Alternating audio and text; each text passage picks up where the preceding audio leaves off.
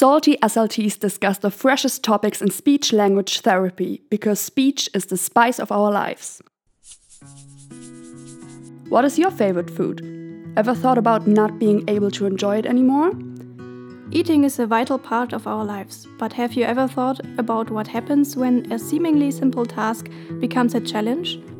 For about 30% of patients who suffer from a neurological disease, swallowing and therefore eating and drinking becomes extremely difficult.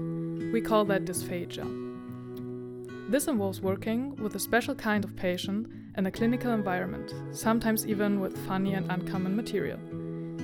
In this episode, we will rank our weirdest material and most emotional moments working with the dysphagia patients.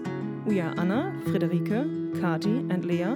We are studying Applied Therapeutic Sciences at Hochschule Bremen, University of Applied Sciences, and also are certified SLTs. Stay tuned for our personal experiences and insights into this rather unknown field.